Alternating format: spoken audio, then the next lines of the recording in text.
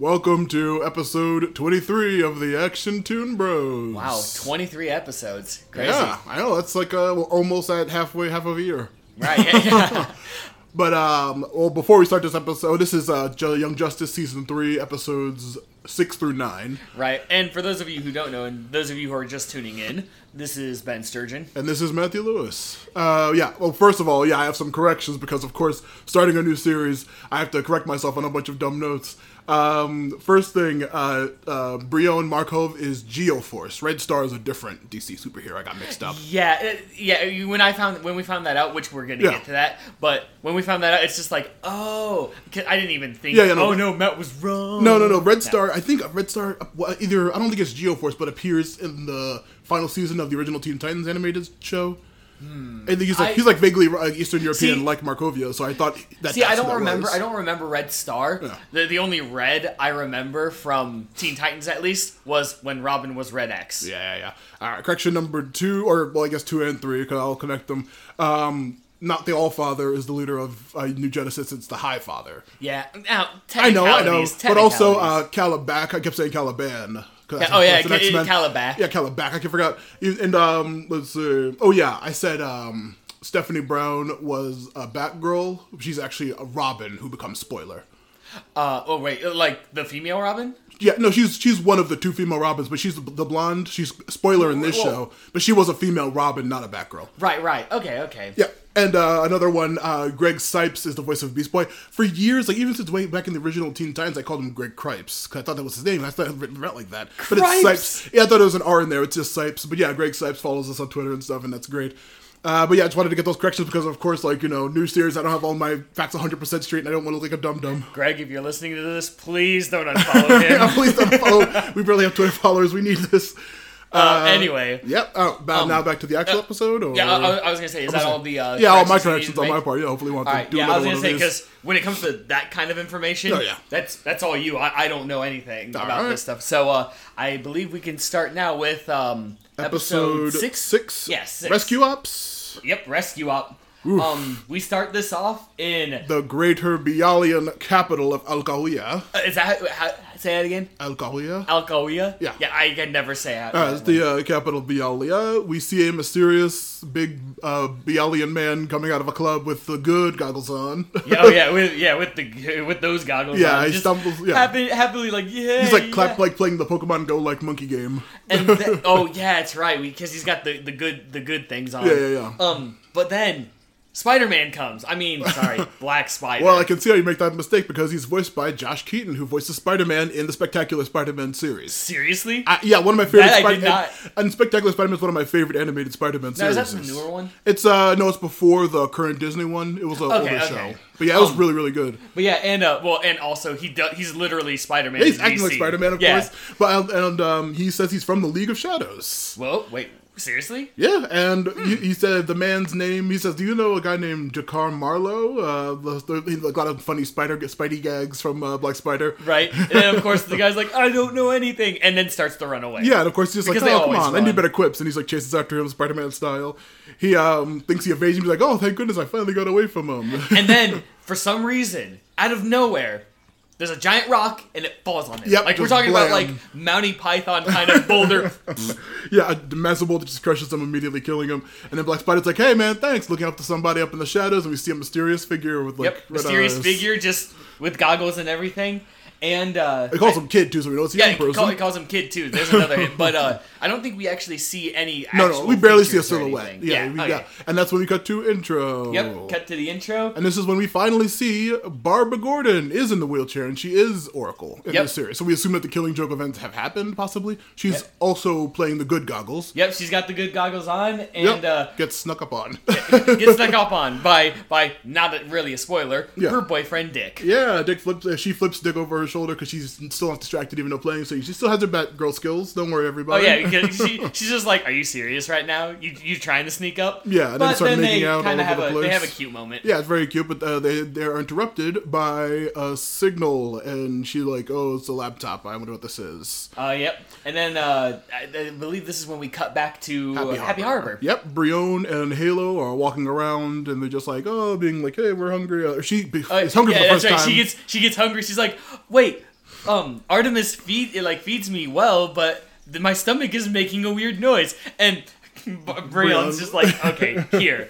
Picks an apple from a tree and is like, have this. It's delicious. Mm-hmm. And Halo, literally eats the apple and, freaks out at how amazing it is. Yeah, it's just grabbing apples. This is amazing! Yeah, this is when the team from the New Genesis mission last week comes. We see Forager and McGann, and I think is Artemis. Artemis Superboy with them, or is Artemis?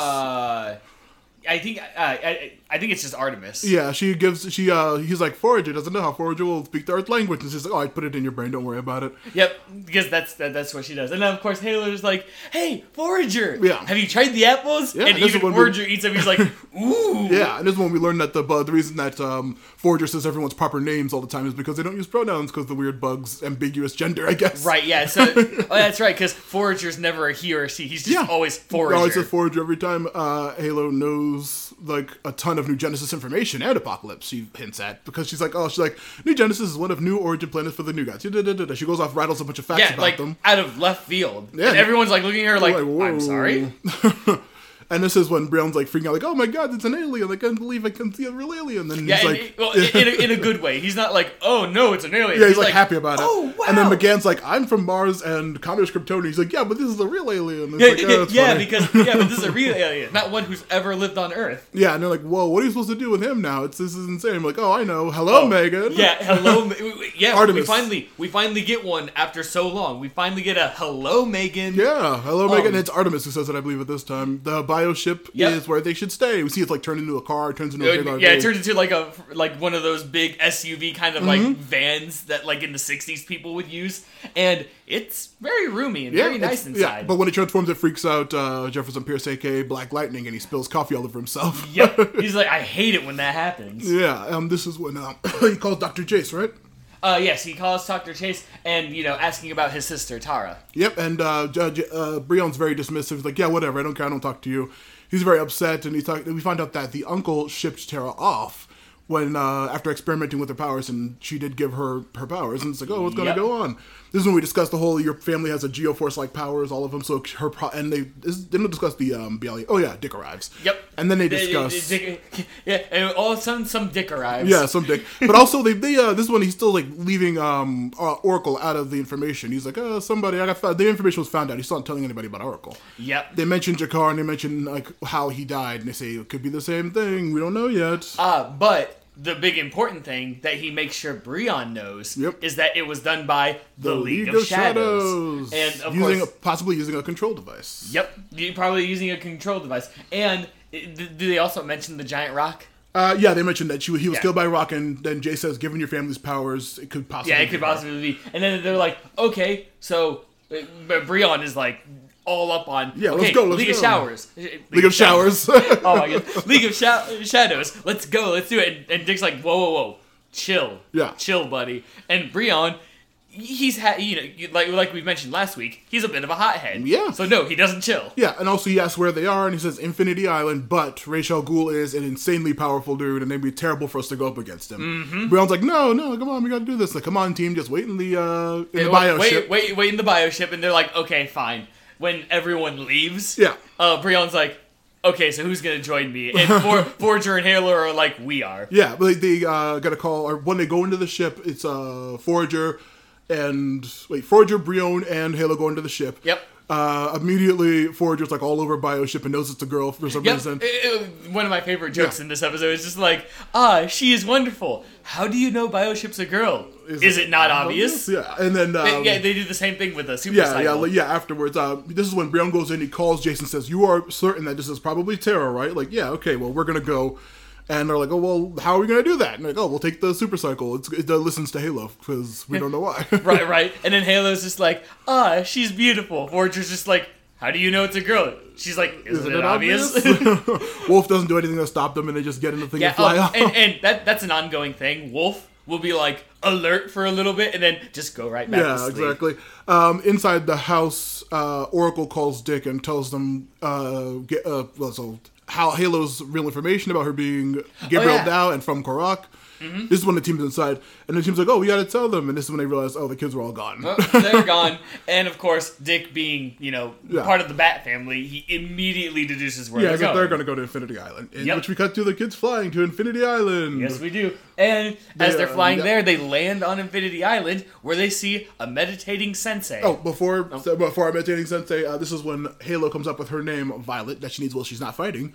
Because she still doesn't have a name for herself. Oh, yeah, right. Yeah, we get to that later. Mm-hmm. And then they come across, this is when they come across the meditating sensei called Sensei. No, like, I was literally just saying sensei as his name. Yeah, that's his name. He's not really a sensei. He was, technically. He says he trains the ninjas in a second. Oh, that's true. Which, by the way, he in I think it was first season when we first saw him one episode. Mm-hmm. I literally had to look him up because I'm like, that can't be Ra's al Ghul because Ra's al Ghul is a lot different, and I was right. It wasn't. Later in that episode, real Ra's does pop up, and of course, Brion's like, "Where's my sister?" And Sensei's like, "I am meditating in my Zen garden. Go away." And Brion's like, "No, we know you have her." And he's like, "Look. If you don't want to make yourself look like a fool, get out while you still can." It's a very funny 80s line from like all those dumb action movies, like, "Where are your ninjas? We heard this is a ninja island." Ninjas. And he's like, "I don't need ninjas. I train them all." Yep. Like, and then that's when his patience runs out and he starts fighting them. Yep, but we cut back to the original team, Dick, Artemis, Connor, and McGann on the bio ship. And this is when like Dick's really pissed about it, but then they remind him, "Dick, we did this 100 times in season 1. Yeah, right. And then he's just like, "You're right, but I'm still upset. I get it now." Yeah, this is when back on the island. They immediately start trying to fight Sensei. Sensei easily beats them all up. Dude, one of my favorite Sensei lines is as they're fighting, the hot coals and stuff hit the floor, and he just walks as if it's nothing. And they're like, "Doesn't that hurt? Pain is an illusion." I'm like, ooh. I love it. He like grabs Forager when he's rolling and just tosses him into Halo. Yeah. He's doing a whole bunch of really cool stuff. And this is when, Brion just starts going crazy, and he's just like, all right. He calls in Ubu, a mysterious red ninja who I only deduced the identity of the second watch through. Yep. And, they pop up. Ubu has Apocalypse tech. The red ninja just immediately starts taking them out, and they take out the team and capture them all. Yep. And then, Sensei grabs Halo. Right. And breaks her neck, killing her. Breaks her neck and kills her again. Yeah, again, of course. I have a comment about that at the end of the episode because it's a running thing that I don't like in other shows. But they put him in the prison. They put him in prison, and of course Sensei's like, "Let this be a reminder of what happens when you mess with us." Throws the dead Halo, quote unquote. Yeah.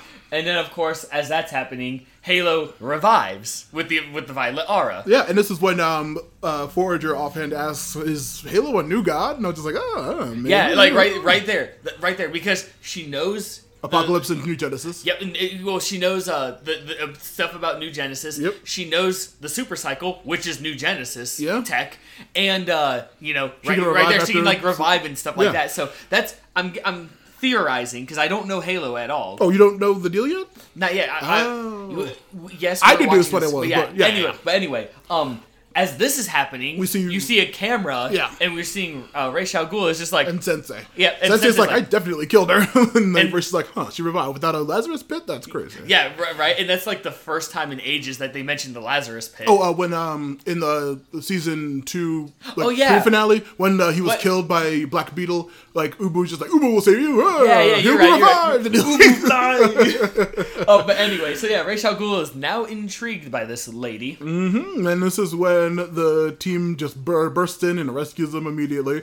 And they run out into the courtyard where this league is waiting for them, and they fight once again. For a little bit, though. Yeah, the mysterious red ninja, Ubu, and Sensei are fighting. Yep. And then, of course, Ra's al Ghul is like, "Okay, hold on. Yeah, everyone stop it." And then this is when Ra's vaguely hints, like, "Wouldn't the detective be upset at your actions, Dick?" And it's like, "Oh, he knows who Batman is." Yeah, right.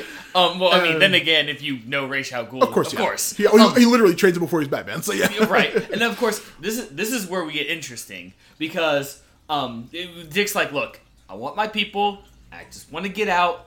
No trouble whatsoever." And Ra's al Ghul's like, "Okay, fine. You can let them go." But Artemis is like, Brion's like, "You have my sister, and you have my sister. We were told that the League of Shadows has her." And we get 2 big drops. Yeah. We get which tells you about the timeline that we're in right now. Oh, yeah. First, we hear Ra's al Ghul say, I don't run the League of Shadows anymore. Wow, first off. Secondly, this is the bigger drop, he says, I also am not a part of the light anymore. Yeah. And it's just like, I'm sorry. And Brion is like, no, you're lying. I know you have her. Dick. Yeah. It looks dead in his eyes, and he's like, look, Ra's al Ghul is many things, but a liar is not one of them. I'm like, when he said that, I'm just like, yeah, I know that, but still, woo. Yeah, that is crazy. I love it. It's so good. And then, like, they're like, who's in the league now? He's like, I'm not going to tell you that. Yeah, and then, I'm not going to tell you, but I can tell you they're in Santa Prisca. Yeah, and then they say, like, oh, is it, and Artemis is like, is it my dad? And I was like, oh, yeah, he's sportsmaster. He's like, no. It's like, is it my, no, he doesn't even answer. He's like, no. Is it my dad? Is it my sister? He's like, get out. Kicks off the island. Yes. Yeah. That's so funny. And then that's all of that. Yeah, Race tells him that Tara was sent away. But was it before or after he stopped being the leader? But yeah. I don't remember when it was, but all we know is now. Yeah. He doesn't. The Infinity Island and Ra's al Ghul don't have Tara. Yeah. Because he's not a part of the League of the Shadow, and he's not part of the light. Which, no, yeah, in my mind, I immediately was just like, well, if Raish isn't in charge, then that has to mean Talia's in charge. But probably, yeah. But then, like, after the team gets on the ship and flies away, we see a mysterious woman with a baby walk out. Yep. I'm like, oh, that's Talia al Ghul, and that baby's Damien. Yep.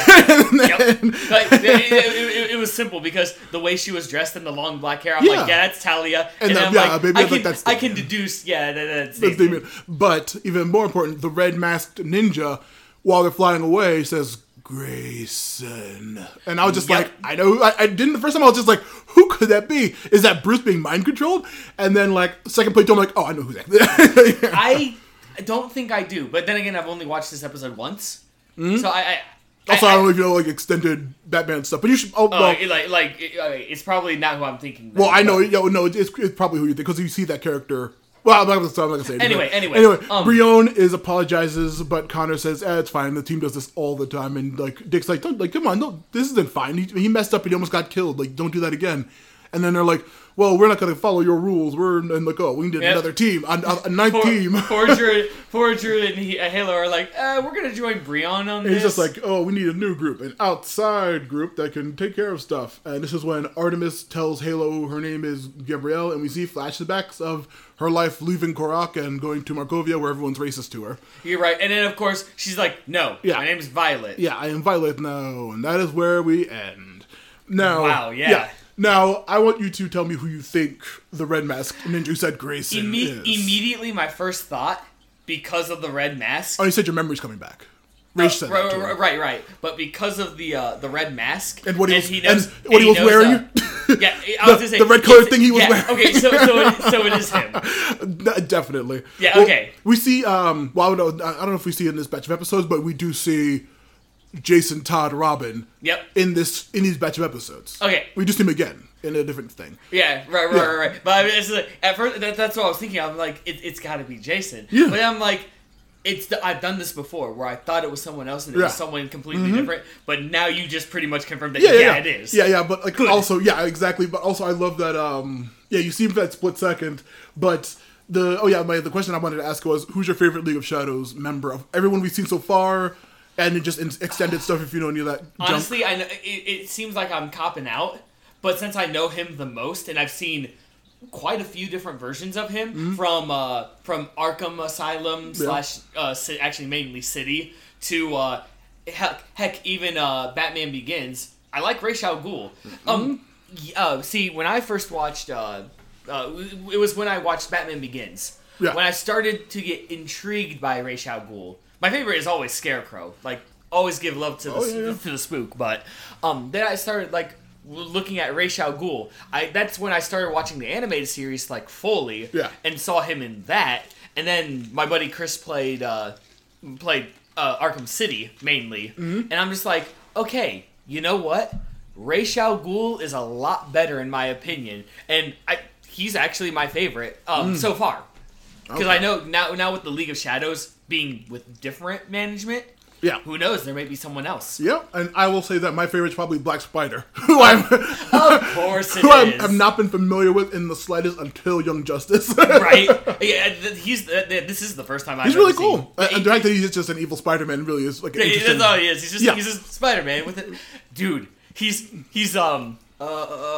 what's his name? He's Tobey Maguire with the black suit. Oh, the emo? God, no. Next thing you know, you're gonna see Black Spider just like doing Fat Boy Slim, just dancing in the middle of the streets. Yeah, disco dancing. God, ridiculous. Okay, anyway. But yeah, that's my favorite. But like, are you serious? Black Spider is your favorite? Yeah, honestly, well, between like Ubu, the mysterious red hooded man who we don't know, Sensei, who I barely knew before, Raish, I really like if it's there's a character in, like I said, Demon Knights who may or may not be Ra's al Ghul in like medieval times, but then like and his daughter and the other new leader who we meet later, I know all the characters, I know a bunch of stuff that they've done, but I never really cared much for the League of Shadows as a whole group, but Black Spider's really fun and I like his character. He is. He's like the opposite, like where Ra's al Ghul is like super serious, refined. Black Spider's like the opposite of that. Yeah, he's very goofy and he's just like literally goofy, Spider-Man. witty, everything. Well, I mean, Ra's al Ghul is very witty, but of course, yeah, with no sense of humor. This is when episode. I was gonna say episode 7. Now, before we get into this, of these 4 episodes for this episode, this one's my favorite. I was gonna say I probably would have guessed that for you. Yeah. No, it's not just because of the backstory of what we're gonna get into. Yeah. There's a more specific reason. But anyway, episode 7. Evolution.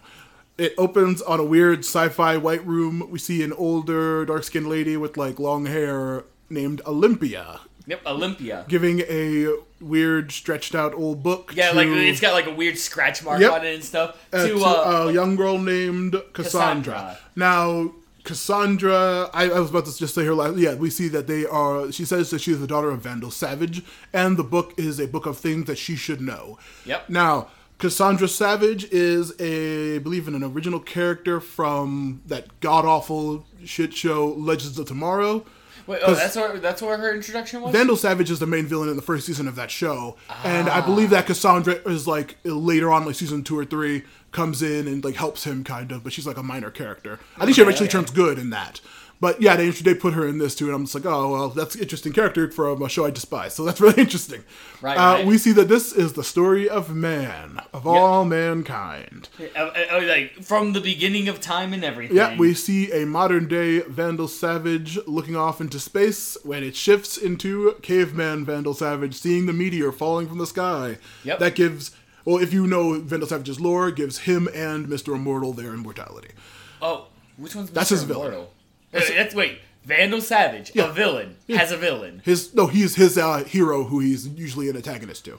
Oh, he's escalated to be beyond. That character is like slipped away into complete obscurity, while Vandal Savage has been promoted to more important. Yeah, there was another one. Wow. Okay. But yeah. Anyway, so we actually get a little bit of the story when Vandal was living as a caveman, and then actually like finds the meteor. Yeah. But we don't get the entire story yet. Yeah, because Olympia interrupts and says, "Vandal," like she's like, "What? If we have a threat from space?" He says, "What? A meteor?" And she says, "No, it's an armada." And it's just like, "Oh, he was in the past." And we see a huge fleet of ships approaching, and that is when we hit the intro. Yep. And after the intro, we actually go to Mount Justice. Yeah. Which is still destroyed, mind you. Yeah, of course. It's just a beach right now. The team chills on the beach. Connor's listening to a radio broadcast with Steve Lombard. If you know old school Superman comics, of course, the Superman bully from Sports. Right. There's a couple of those in this series, in this season. And he also mentions Victor Stone is playing really good in sports anyway. Victor Stone? Oh, wow. Anyway, but yeah, and you know, everyone's having fun. Brion this is the start of him just looking at his phone constantly for Markovian news. Yep. While Forager acts like a crab very hilariously.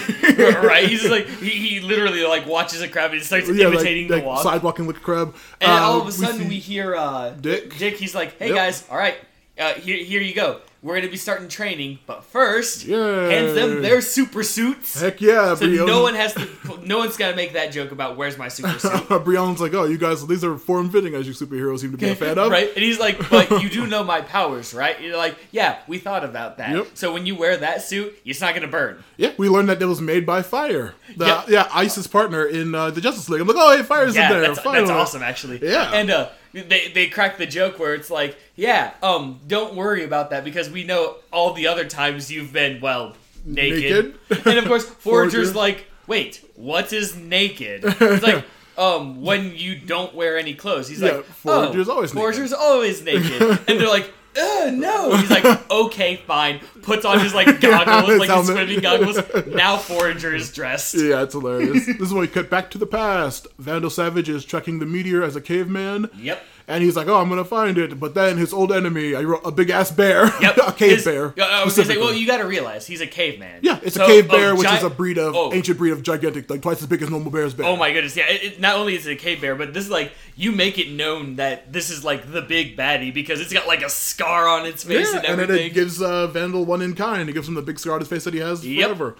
And then, of course, I think, doesn't he... it cuts to the present now, with him talking to Lex, with Olympia and Cassandra standing in the background. And Olympia, like, goes over to Cassandra and goes, hey, did you get to the part about the bear yet? And she's just like, yes, I did. Because Cassandra's, like, very formal, so when Vandal Savage is, like, talking to Lex about this, she's like...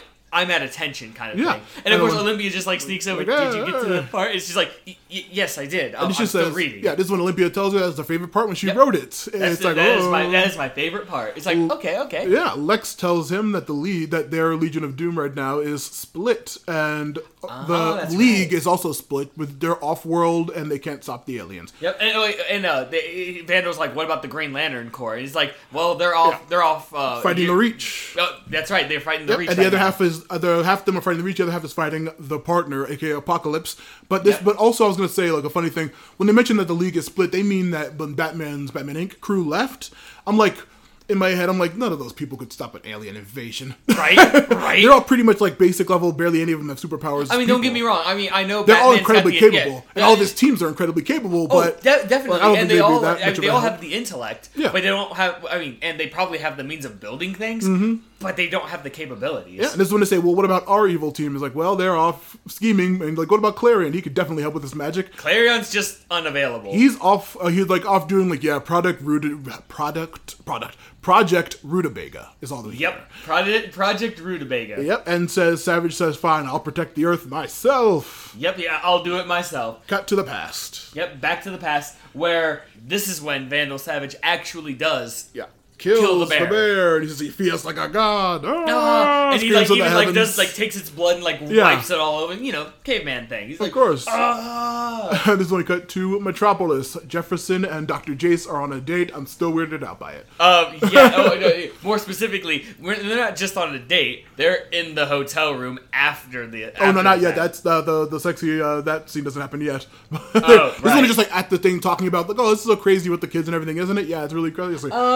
You're right. This is when at Mount Justice, Dick trains Forager, and he's like having a fight with him, and he's just like, hey, you gotta be prepared. And then Forager tricks him out of the circle, and it's a very funny little fight. Dude, that was awesome. It's like, you gotta be aware of everything. And then Forager, grabs sand and throws it in his eyes, puts him out, and he goes, the Dick must know that Forager does not play fair. Yeah, it's very funny. Halo, Halo and Brion are training as well. Yep, Halo is training with Artemis specifically. Yeah.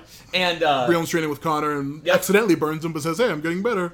Yeah, I'm getting better. And Connor's just like, yeah, seriously. Yeah. And this is when we cut to outer space with War World. Savage threatens the Armada, but they just don't stop and actually the Armada's just like, meh, whatever. Yeah, and Olympia, of course, has to lead over Cassandra. Did you get to the part about the bear yet? And she's like, what? I did. She's like, I did. I mean, you already asked me that. She's like, that's my favorite part. Yeah. Then this is when Warworld continues to not get a response from this Armada and opens fire, but something doesn't seem right with Vandal Savage or Cassandra. Yeah, it's like they just both know that something is amiss. Yep. Back at Mount Justice. I was saying back in the past first. Oh, that's right. He finally reaches the meteor, and he's like, about to touch it when he is speared by some Neanderthals. Yeah. Oh, yeah, that's right, because Vandal Savage is technically Homo sapien. Yeah, and there's actual Neanderthals still. Yeah, so he gets speared, and he's just like, no. And then, that's all we get for now. Yeah. And yes, just so you know, if you're familiar with this, there's a lot of cuts. So. Oh, yeah, it's very, very quick cutting. In the present, on Warworld continues to hold the fleet off, but Olympia is like pointed out by Cassandra to Olympia that there is a second fleet approaching from the other side of the solar system. Yep. Yeah, what the heck? And Pincer attack. Yeah, this is when we cut to Mount Justice again. Dang, the gang is having a nice little campfire with marshmallows. Forager peels a banana, throws the banana out, and eats the peel. Right? I know that's a typical stereotype alien thing. Yeah. But with Forager, it's just hilarious. It's because in the background, it's not pointed out. It's very funny. Yeah. They talk about Batman and Superman fighting, and it's very funny because I'm like, the who would win in a fight, Batman and Superman. And, the thing that Matt and I always have a discussion about. Yeah, of course, because Superman would literally kill Batman faster than he could blink. But except for he's tried that many times. And he's Batman's never tried always, it. Yeah, he has. He's never tried to kill Superman. Yes, when he he tries has. when he's tried to kill, times. and Superman kills him. No. Yeah. Batman kills him because he he's got does not. Freaking kryptonite. The kryptonite doesn't mean anything. Batman always comes prepared. That doesn't mean anything. He can kill him before he can open his belt and get kryptonite. But anyway, we're not going to start this. Anyway. But of course, Connor mentions why would they even fight? And then they joke about what could be they could be mind controlled or something. Oh no, that would never happen. And they all wink at each other because they know that it could and probably has. No, there's no probably. They remember New Year's Eve. Oh yeah, that one time.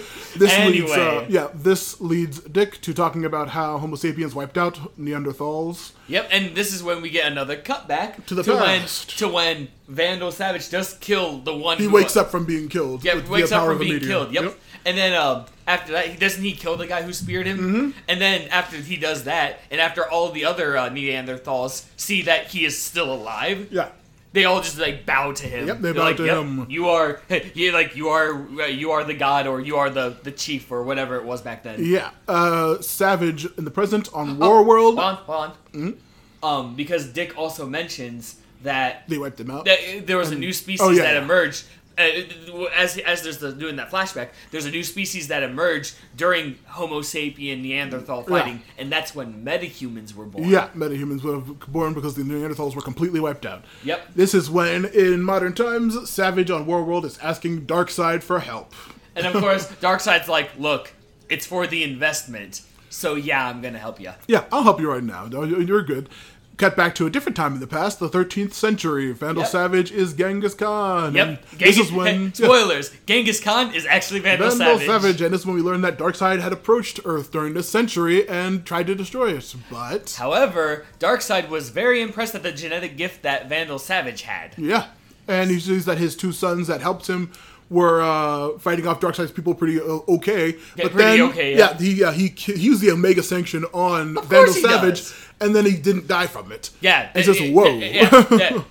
Again, just to reinstate this, the Omega Sanction, one of the most powerful things that Darkseid can do, did not kill Vandal Savage. Yeah, and then this is when I think it's the Sod is just you can help with the anti-life equation, and I'm just like, you. Yep, there it is. He said the thing. Let's go. And this is when they make a deal, and he says, all right, this is when we see in the background Kalibek, Desaad, maybe I think Steppenwolf on Earth. Yeah. Which one was the one you think? The shitty villain from Justice League. No. In the scene. While Vandal Savage and Darkseid are shaking hands, agreeing to a plan to help Earth by leaving them alone for now. Yeah. You see his two sons with meta powers, but we also behind Darkseid see Kalibek, Desaad, and a large, dark-skinned warrior-looking Apocalyptian who's taller than both of them. Oh yeah. I assume you're right. That could be. I'm assuming it's Steppenwolf but Justice League is so tainted the freaking Steppenwolf in my brain that I'm just fuck him forever. But still. Right. But yeah, after we get that, we see that they are going to have a plot to control the galaxy, and one day when it's just Earth versus Apocalypse at the very end of all things. Yep, they would actually have a big final showdown. Yeah, that is when. But this is when we cut to Jace and Jefferson on a date, and this is when. Actually on the dinner date. Yeah, this is when she asks about the kids, and he says, "Don't worry, they still care about you. You're still good." And they hold hands and they have a cute moment. Yeah, and this is when Dick gives some weird flowery language, and everyone's like, "What is he talking about?" He means your code names. Yeah. He's like, yeah, you need to have your code names. And okay, this one's hilarious because Forager's just Forager is always Forager. So yeah, Forager. Violet says she's Halo. Yeah, Violet's like Violet Halo because that's literally the only thing they've been calling. Yeah, and I'll be Violet when I'm normal. Yeah, I'll be Violet when I'm normal. I'll be Halo when I'm fighting. And then Breon, this is the best one. Yeah. Breon's like, I want to be called hot lava. And everyone laughs, and Artemis is just like, no, I'm not going to call you hot lava. I control lava, and I bring the hotness in my suit. Yeah, that's what it is. I bring the hotness in my suit. He's like, I'm not calling you hot lava. It's like, well, the actual power that I have is called Geoforce. Yeah, the type of power in the family. And everyone's like, Geoforce. That actually sounds a lot better. Artemis says, like, oh, it sounds less strippery than hot lava, so... Yes. And yes, that is legitimately what she says. Like, we're in the first 2 seasons, they were hinting at little jokes like that. Yeah. No, this one, they're just straight out, you don't sound like a stripper when you say that. And this is when the new team of Forager, Halo, and Geoforce show off some cool moves, and we cut back to space with modern Vandal Savage. Calabac is here, and he says, I used to do, like, hey, they keep making fun of his last name being Savage, I think. Right? The Apocalypse people are always like, Savage. And it's like, Savage. Yeah. Like, and Calabac... Yeah, anyway, Calabac is just like, oh, well, don't worry, I'll save you. And then, what's his name's just like, Vandal Savage is like, oh, of course, I'm glad he sent his favorite son to help me. And then Calabac's just like, oh, you stupid human. Yeah, right. And then, of course, this is like when you see the Armada is like crippled, and Vandal notices what was wrong. Because before that, we see, back to when Vandal Savage says, or Calabac, after Vandal disses him, says, I'm the only son who should be concerned with. Which I'm like, is he talking about Orion? But then he says, I'll show you our real power. And then he send out from the Apocalypse side a single metahuman in a spacesuit. And they send it to the middle of the ships. It shoots out some electricity, knocking out a couple of them. That's right. But then that metahuman awakens, explodes, and takes out the entire second fleet. Yep. And this is when Savage is saying, like, or no, I think Olympia or Cassandra is just like, what a waste. That metahuman could have been used for other things instead of killing him like that. Right. Important. But then, you're right. All of that does happen, but then Vandal does notice with one of the aliens. Yeah, why aren't they responding? This is so weird. And then one's floating in space. You got one floating in space, and you see some kind of influence on him. Yeah, of course. It's a very specific Starro. Yeah, they're under the influence of Starro, and which initiates a flashback. Yeah, Vandal says, Cassandra, you take the helm, and he gets up. Oh yeah, he actually gives control of Warworld to and her. then in the past, this really interesting scene. Yeah, do they ever say? Oh yeah, that's he right. He is the Babylonian god Marduk. That's right. He's Marduk. Yeah, and if you know, I can't remember the name of that book. There's a really cool book about like Marduk and stuff. But yeah, he's a really interesting. So he's Babylonian god of Marduk. Yeah. Where he's fighting an army with his 2 children. Yep. Ishtar and Nabu. Like when I heard Nabu, I'm like, what? And then and of course, Nabu is literally wearing the helmet. Yeah, he's human. So it's just like, oh, okay, it is that Nabu. Yeah, that's really cool.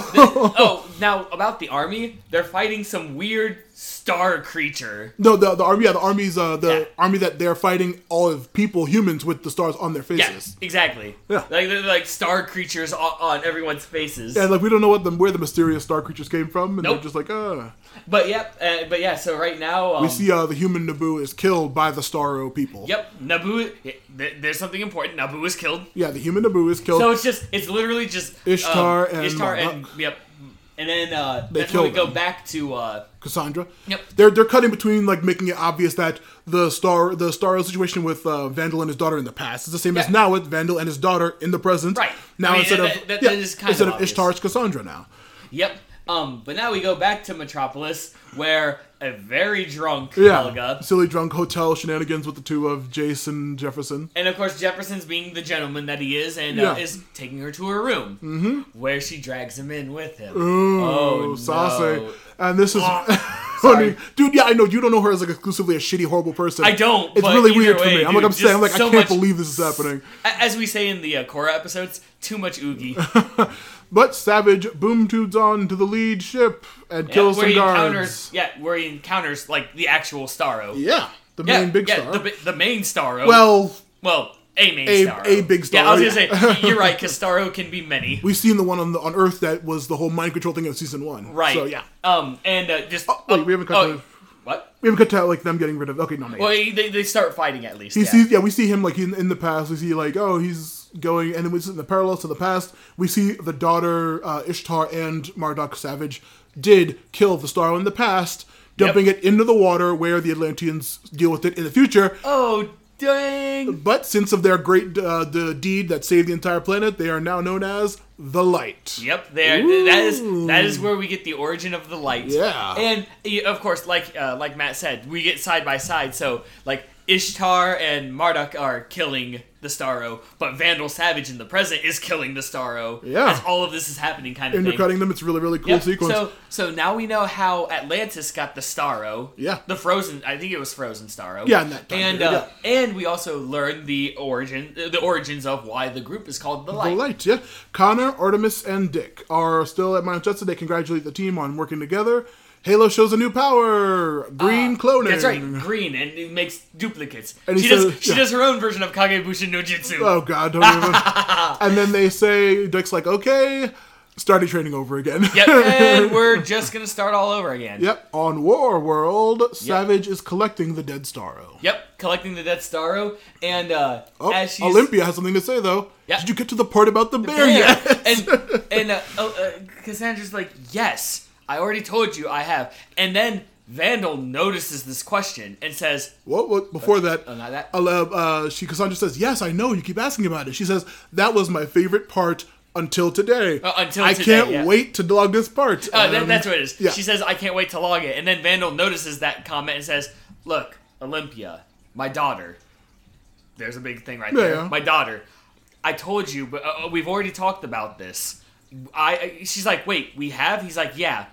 We can't have this ever written. I have plans that are going to take even millennia before they come to fruition. Nobody must know about them. No one must have a chance. And she's like, oh. And then Vandal walks closer, puts like his hands on her shoulders, and goes, tell me, why is the part of the bear your favorite part? Yep. And she's like, because it was you before you became the savior of the world. It was you, like, when you were just a man. It was you that... And then Vandal just snaps her neck. Yeah. And then crazy. Cassandra, like flinches at this, but then she's like, you did her an honor. Yeah. Because her mind was kind of messed up. Yep. So... And she says, I'll destroy the books. Yeah. She's like, no, I'll give back the books, and I'll take the proper respect. And Vandal's like, no. Any daughter of Savage deserves a funeral worthy of the gods. Yep. And he walks away, and that's when it fades out. And probably I forget what the quote is, because there was that final quote. It's a line about keeping keeping things alive for a greater purpose. Yeah, it was really he wouldn't sacrifice something if it can be used for a greater purpose. And this is when we see Mongol and the dead Starro, presumably also Despero. Yep. Left on War World. But then, to end this episode, we get just a few words in memory of Miguel Ferrer. Yeah. And Ferrer, I believe so, yes. Huge voice actor and huge actor. Yeah, but you want to know the biggest thing about why this episode was important and why that is? He was the voice of Vandal Savage. Yeah, in the original season, yeah. Yeah. He's also the voice of the main villain in Mulan, Shan Yu. Yep, he is Shan Yu. Bob Morton in RoboCop, he's like one of the main guys in RoboCop. He was the vice president in Iron Man 3. He's been in a ton of movies. Oh yeah, he's been in a lot of things. And just because I had to look that voice actor up just to make sure. I saw his picture, I recognize him from 1,000 different movies. But and then I'm like, that's why it was so focused on. Yeah. Oh, by the way, episode ends after that. Yeah, that's the end of the episode. Yeah, but I'm just like that is actually. It wasn't just the backstory of Vandal Savage. Mm-hmm. There was some information I didn't know about that. The whole thing with the light, the Starros in the past, him being Marduk, him being Genghis Khan, his son being Naboo. Yeah, his son being Naboo, and his daughter Ishtar. Yeah. But the fact that it was literally a dedicated to Vandal Savage episode to honor his voice actor.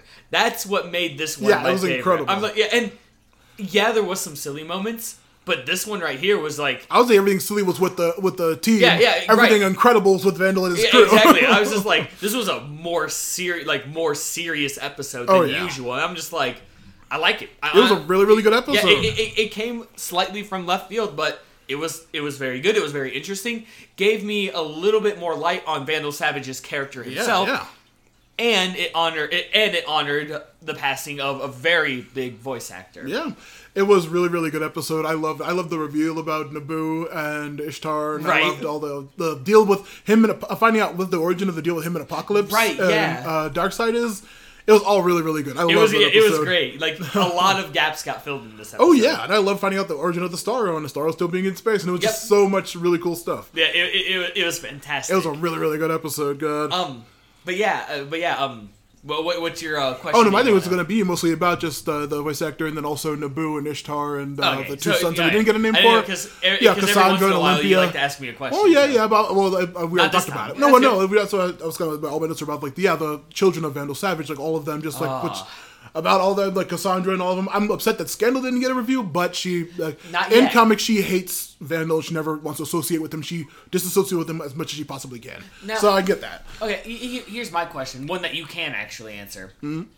Because of the power that Vandal Savage has, his immortality and stuff like that, does that pass through genetics?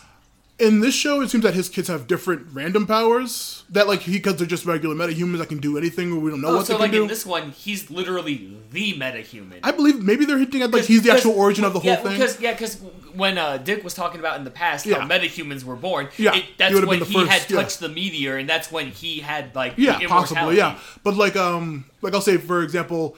I don't know all of his kids in the comics and stuff. They have different powers sometimes, but Scandal specifically is just, like, near impossible to kill, seemingly like Vandals. Like, she was, like, hit by a car and pinned to a wall and survived that. So, like, what killed Olympia wouldn't have killed her. A neck break, she's had far worse than, like, a neck break happened to her. Right. But but she presumes that she may not be, like, 100% immortal like Vandal is, but she can survive a lot. That's basically, she can survive a lot. But, they all have different meta powers, and it was really interesting. I love seeing Vandal's background. It was a really, really good episode. Oh, my goodness, yeah. Like, it was... Where sometimes, like in the beginning of the season, where we had serious, and then silly, and it was a relief.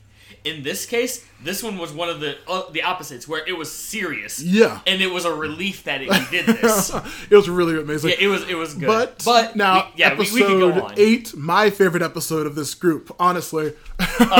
Triptych? Yeah, triptych. And if you don't know what a triptych is, it is a 3-part art piece which tells a single story. It can be 3 different paintings next to each other, or it could be a piece of music, a writing, and a picture. It's like 3 different art pieces that connect. See, I've heard the word before. Never knew what it actually meant. Yeah. So it's like 3 different things that tell the same story. Yeah, that connect through a story. Oh, so like some kind of, like sometimes movies with anthologies. Yeah, like a trilogy movie. Yeah, okay. But it opens on Oracle at a Bat computer, and Dick is telling her about a heist with Mist, Shade, and Livewire. Oh. God, I love this group. Honestly, and particularly, we'll get to it more, but you'll see why Shade is my favorite in this. I didn't recognize him as Shade from Justice League until the end when he had his actual outfit. I was just like, Yes. It was the moment he donned the hat. I'm like, that's who that was. Anyway, but first... they are a heist with the Star Labs Detroit. Star Labs in Detroit. Yeah, Shade is teleporting the team in. Yep. We get to see his power, how they work. We just teleport. He's like, look, I'm looking for the darkness within. And he pops up inside. We see Livewire knockout Dr. Silas Stone. Oh, Silas Stone. That's not important at all. Anyway, lots of funny jokes from from Livewire making a lot of funny sex jokes. Right, just like, oh boy. It's so funny. But then they get caught by a security guard. Before that, there's a huge big machine that they're trying to steal. That's right. And Shade... Like, he strains a little bit. Yeah, but he is able he manages to disconnect it, even though we do get a little sparky bit from a part that breaks off. Important. Very important. It sparks a little bit while he manages to consume the whole machine. And he does. In the shadows. He does it. This is when Silas wakes up. He's like, he slaps the alarm. Yeah, slaps that button. Yeah, and gives it a nice little slap, and the security guard's like, what's going on? And what's all this then? Yeah, Shades just manages to swallow the whole thing. Livewire's just like, God, come on. Oh, Lord. Make and then easy. the guard gets blindsided by... Cheshire. Yep, by Cheshire. She's like, hey, come on, you're my team. And I'm just like, I love this group so much. And this is when she gets shot in the shoulder in the back. Knocked over a table, which causes the lamp to cast a big shadow, which the team is able to escape from. Well, of course, because that's what Shade does. Yeah, that is how the Shade do. Yeah, he escapes the whole team, and that's when we hit the intro. Yep, now, I was got like, that whoa. intro. I'm like, yeah, dude, when I saw that, I'm just like, okay, first off, because of the power, I'm like, that can't be who I think it is, because he looks like a marionette kind of thing. Yeah, he has like a weird Shade like mask. Yeah, because of that mask. Yeah. I'm like, I'm not used to this. So I'm like, who is that? Yeah. Because the shadow thing I did not make a connection to that. Same. I was just like, I'm certain this is a DC character, but I'm not placing him yet. And then Mist is really a little cutie. I don't know who she is. Yeah, Livewire is dope as always. That's right, because Mist is always like, I'm so sorry. Yeah, like Livewire, I know, of course, because freaking Superman TAS, which I'm pretty sure is where she was invented. I think she was in that one. Yeah, but just Livewire was hilarious. I love them all. Mist was adorable, and Shade. Well, Shade's awesome. Mysterious guy who is Shade. That whole team is great, but it's amazing. But anyway, after the intro, Metropolis, yep, great. At the it's our favorite Grand Hotel. It's our favorite couple, Jason Jefferson, having some post-coital pillow talk. I'm sorry, but coital is not a funny word. But anyway, him being back in the superhero game and saying like, I left the league and did I do the wrong thing, ditching Static, and like he doesn't have a partner or teacher anymore. And of course, and again, like Batman Inc.'s whole thing, and yep. And of course, Helga is like, reassuring him and all that stuff, like a good not ex-wife would do. When he gets a call from Dick. Hey, so what you're saying is he gets cock-blocked by Dick. Oh, God. At the Happy Harbor, the team meets... Jefferson arrives in a Zeta tube. Yeah, the team meets except for Connor and McGann, who are having some kind of fight. No. They're mending the fence. Yeah. Long fence metaphor. Anyway, yeah, they're mending the fence. Yeah, anyway, Dick says even Breon, even Breon's like, can we stop with the metaphor, please? No more. Dick says that they have a lead. It's not great, but yes, but they do have some intelligence on the League of Shadows, which could. Wait. We have a lead. A lead. That's great. Well, not great. It involves this person. That's wonderful. Well, not wonderful, but it involves this one. Excellent. And like, not excellent, Forager said. Like, Forager gets this joke. Right, because Forager's still understanding the human way. It's a very funny little joke thing with everybody. Right. They say since it's Cheshire and she's wounded, Artemis is going to go after the team and they're going to go catch him. Yep. They stole a machine from Star Labs. Meanwhile, and they just say since it was Cheshire, they believe it might be the League of Shadows. Yes. They tried to link, because I don't know when this takes place, but I think it's before they found out the truth about the League. This is the latest, I believe, because everyone gets caught. Well, no, I'm saying in the 3-part story that we're going to hear. Yeah, during this heist. Yeah. I don't know if this is when they already found out about Ra's al Ghul not being part of it. Oh wait, no. This is the first thing that happened. This is the oldest event in what we're going to see happen. Okay. So anyway, after that whole thing, we cut back to Detroit, where you're inside like an empty warehouse, like a plane warehouse, an airfield. Yep. Because they see a plane. Popped. I had to look this guy up. Apparently, this guy's Moon? Yeah, Dr. Moon. He's a Batman surgeon villain. He's also Justice League Unlimited. I had forgotten him in Justice League Unlimited. Don't even remember him in Batman the animated series. Yeah, but but I had to look him up. I'm like, who is this guy? He seems important. Yeah, he's Dr. Moon. Yeah, he's a surgery psycho villain, of course. But anyway, he had just removed the bullet. Yeah, they're on a plane and like she's like, yo, you should probably use aesthetic. This could be dangerous. She's like, I don't trust anybody, not even myself. And it's when the team shows up and stops the plane. Geoforce melts the tires and Forager knocks everybody out. It's great. Yep. Black Lightning, is amazing. And then, Black Lightning and Livewire face off. I love it because Livewire's like, oh, you've got lightning. Ooh, so do I. You're not going to be able to hurt me. And then... Well, the fight ends later, but Mist goes after Dick, and it's very funny because he's a great fighter, but you can't touch her because she's made of mist. Yeah, because she's made of mist. Yeah, and all of her clothes, she pulls a Brion hot lava, and all of her clothes fall off when she turns into her mist form. Yep. And so she's just standing there with like Dick just swinging the batons, not being able to hit her. And she's like, well, I can't hit you, but you can't touch me. Her hands become solid, and starts choking him. Yeah, right? I thought that was hilarious. Mist is great. It's a double whammy. I may not be able to hit you, but you can't. It's like, haha. Of course, Mist is adorable because as she's choking him, she's like, I don't mean to do this. Yeah, sorry. Shade takes out all 3 newbies because he's great. Geoforce, Halo, and Forager are just getting their butts kicked by him very easily. It's very cool. And then, of course, Geoforce is like going up to attack Shade, and Shade's just like, portal closed. I don't want to let him go. Yep, and this is when Dick freezes Mist. Uses a chemical spray to freeze her in her mist form. And this is when we see Black Lightning take out Livewire. Yeah, Livewire's just like, she's like, I can absorb lightning. And she's like, well, you haven't had Black Lightning. You haven't had Black Lightning. She's like, wait, what? And it actually hurts her. Like, he does like some taste thing with her Yeah, head. he like actually like grabs her head and like actually like blasts her with it and knocks her out.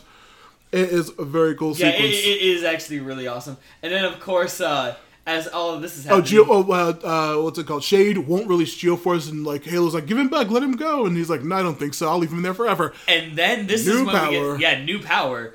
Halo unlocks the white aura, which literally just emanates a giant blinding light, which like, is actually hurting Shade. And he falls down, and he like disappears into a shadow and spits out Geoforce. Yeah, he literally just like goes into a portal, and it like closes, but it opens up. It's like, bleh. Yes, but it's really funny.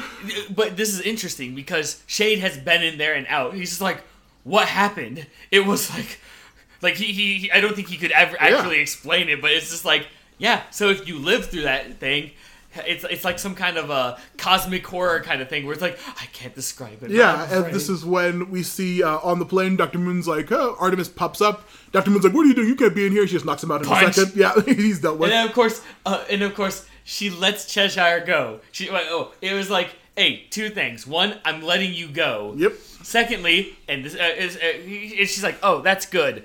That's good. But I'm not gonna see. I can't see my daughter. Not like this. And it was give a hug for my daughter. Yeah, and Artemis is like, which leads to number 2. Visit your daughter. Go see your daughter. She tells her. Did you mention that she says like she won't say who's leading the league as well, but they're on Santa Prisca.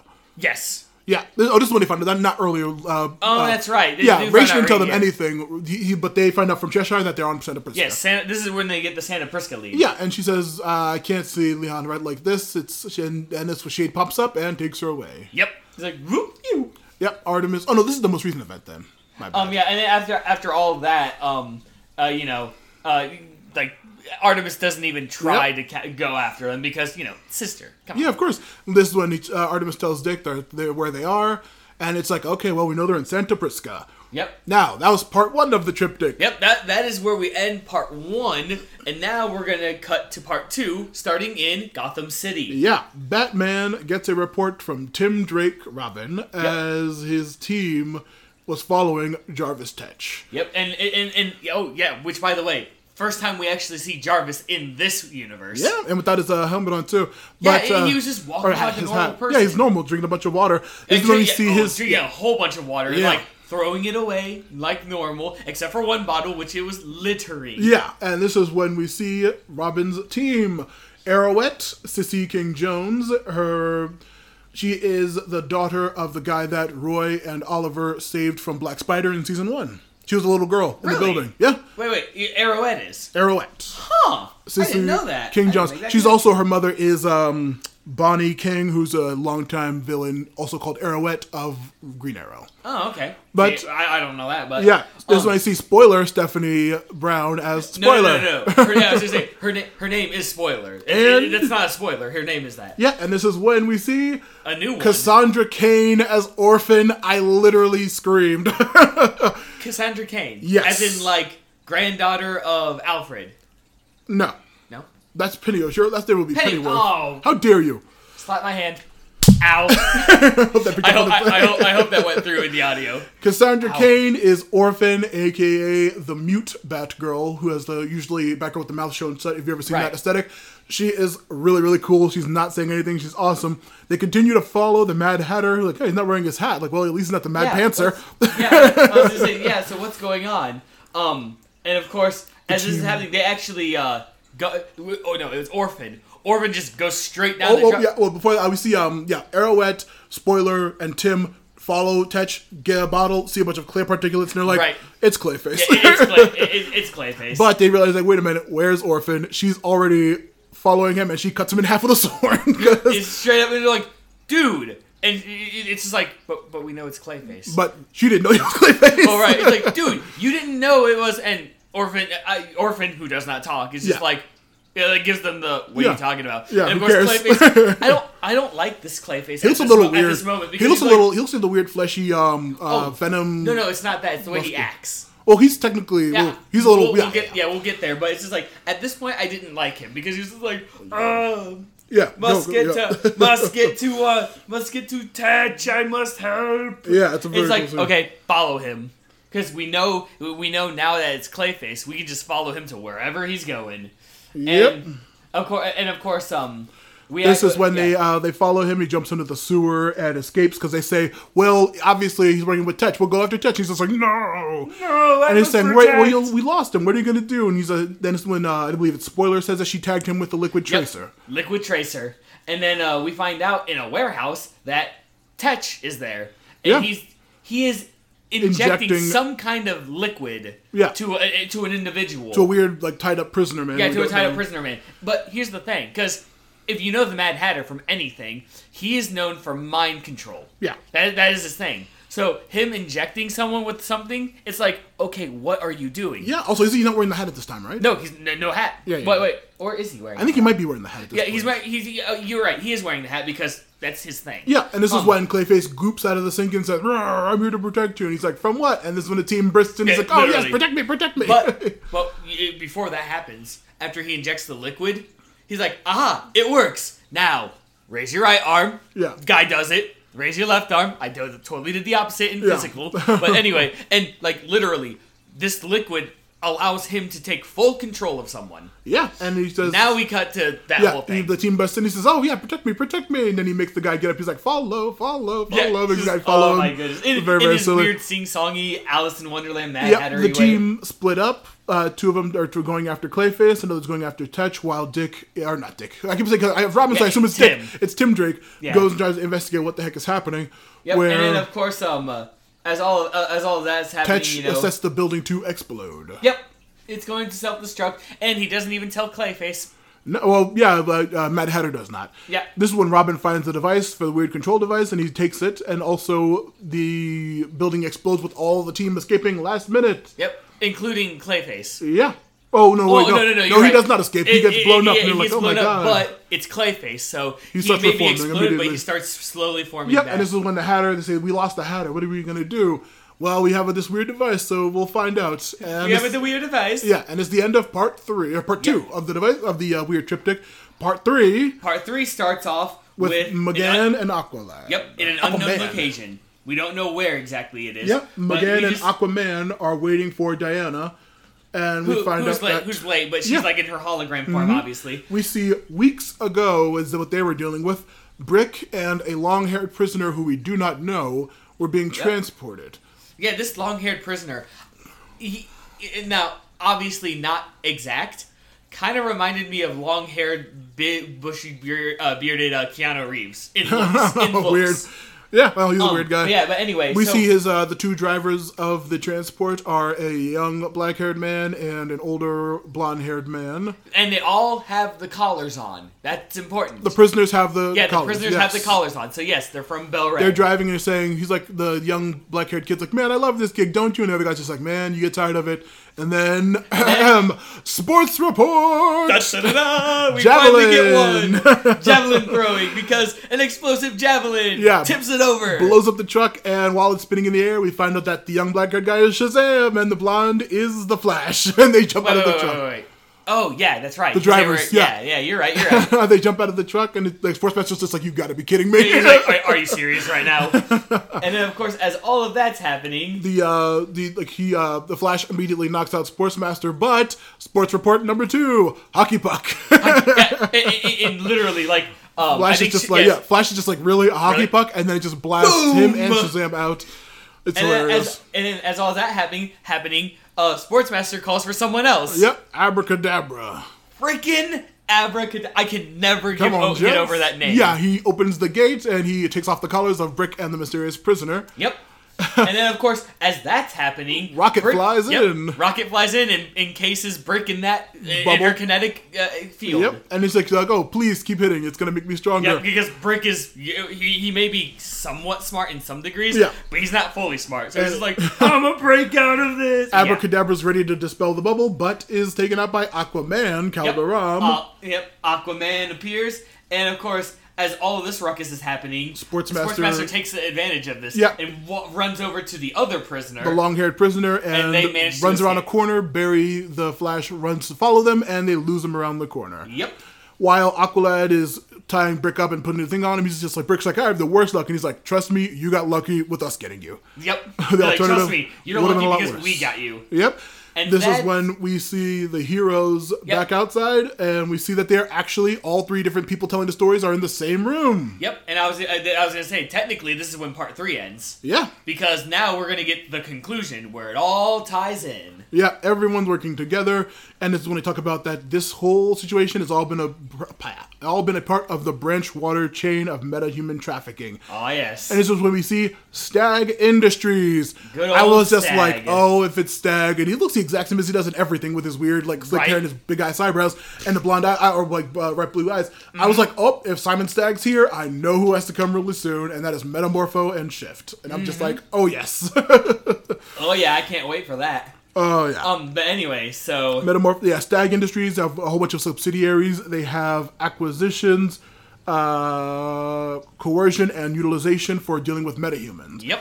We see that the branches are... Branch acquisition is Sportsmaster and Kadabra stealing meta-prisoners. Yeah, stealing the prisoners. Coercion, Mad Hatter controlling meta-prisoners with his tech. With that weird, like, nanotech thing that he injects people with. And utilization. Then finally, utilization is using them to steal other things, which is Cheshire's team used to commit crimes and corporate theft. Yep. We see that they release all the prisoners that they had. They sent the adults to Bel Rev, and the minors like Livewire and Mist are being held with another solution. We don't know yet. Yep, a mysterious place. Yep, they see that Connor and McGann had Stag arrested, and the device which they stole was from the Reach. We don't know what it was for. Yeah, there's another drop right there. But it is called the Metahuman Failsafe. Ah, but what does it do? We don't know. Who knows? We see Harvey Bullock and Renee Montoya arresting Stag. I was so happy. I was so happy. When I saw those two, I'm like, dude, I may not be a huge fan of Bullock, at least because all I know him from was from the animated series. Yeah. But when I saw this in Montoya, I'm just like, my dudes. I was so happy, but then they say, we got the device. It's still sparking, FYI, listeners. Pay attention to that. Yep, it's still sparking. We finally see that the prisoner, we see the whole story of what happened with the prisoner the entire time was Shade. Yep. He was taken while being transferred. He was controlled by the Mad Hatter, and he was on the mission under Cheshire. Yep, and then apparently, don't they also mention that now that he did his thing, he's not controlled anymore? Oh no, they say that we don't know everyone. We got everyone except for Cheshire and Shade. There's no way that Shade's gonna release Shade. There's no way that Cheshire is gonna release Shade. And then we see her giving him the control device, him taking it out, disappearing, and popping up inside of Stag's prison. Yeah, inside Stag's prison. And this is when I'm like, no, it can't be Shade.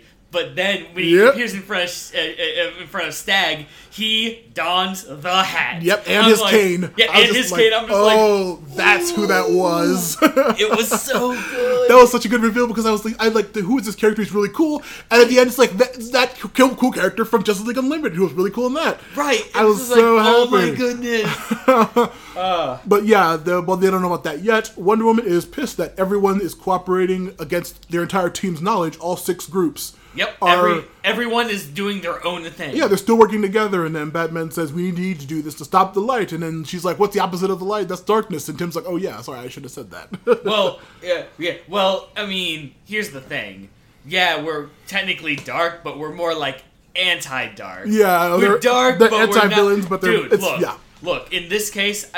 I'll talk after this episode ends. But Batman says we need to do this for deniability, because we cannot expect Superman or anyone else to tell the truth. And Diana's like, I literally don't lie, because A, the rope, and also B, I'm a good person. And then he's just like, well, I assume that you're going to use your diplomatic position as an ambassador to not have to take the stand, and we can't have Clark knowing about this, we can't have any of our team knowing about this, because they'll expose it. Yep. So that's deniability, that's why we're doing this, we got to keep doing this, we're saving a lot of people, and that is when the episode ends. Yep.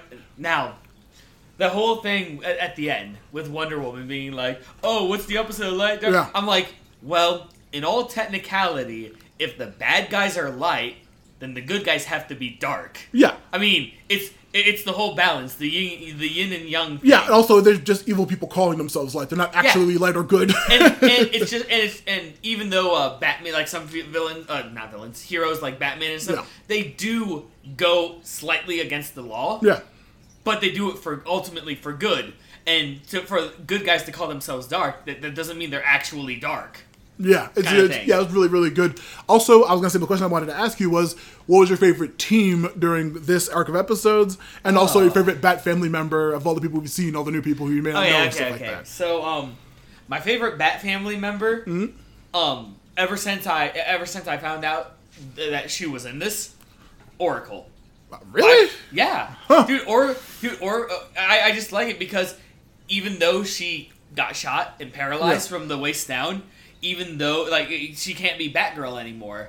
However, she's, like, one of the betters of all of them. She's got the experience. Yeah. I remember Barbara as she was Batgirl. Yeah. And, I mean, she's, honestly, if they didn't have Oracle, things would be slightly harder. Oh, yeah, they'd be a much rougher time. Yeah, she's very important to the team.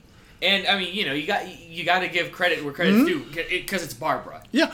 I will say that, personally, I absolutely love Cassandra Cain as Batgirl and as Orphan, because she is a huge psycho murderer trained by the League of Assassins. If you're not familiar with this character at all, not Orphan. You never seen the Batgirl with the mouth sewn shut and like no hair out? I've seen pictures. Did not know anything about. That's Cassandra Cain. You're also going to see probably a really weird version of her in the Birds of Prey movie coming up because she's in that.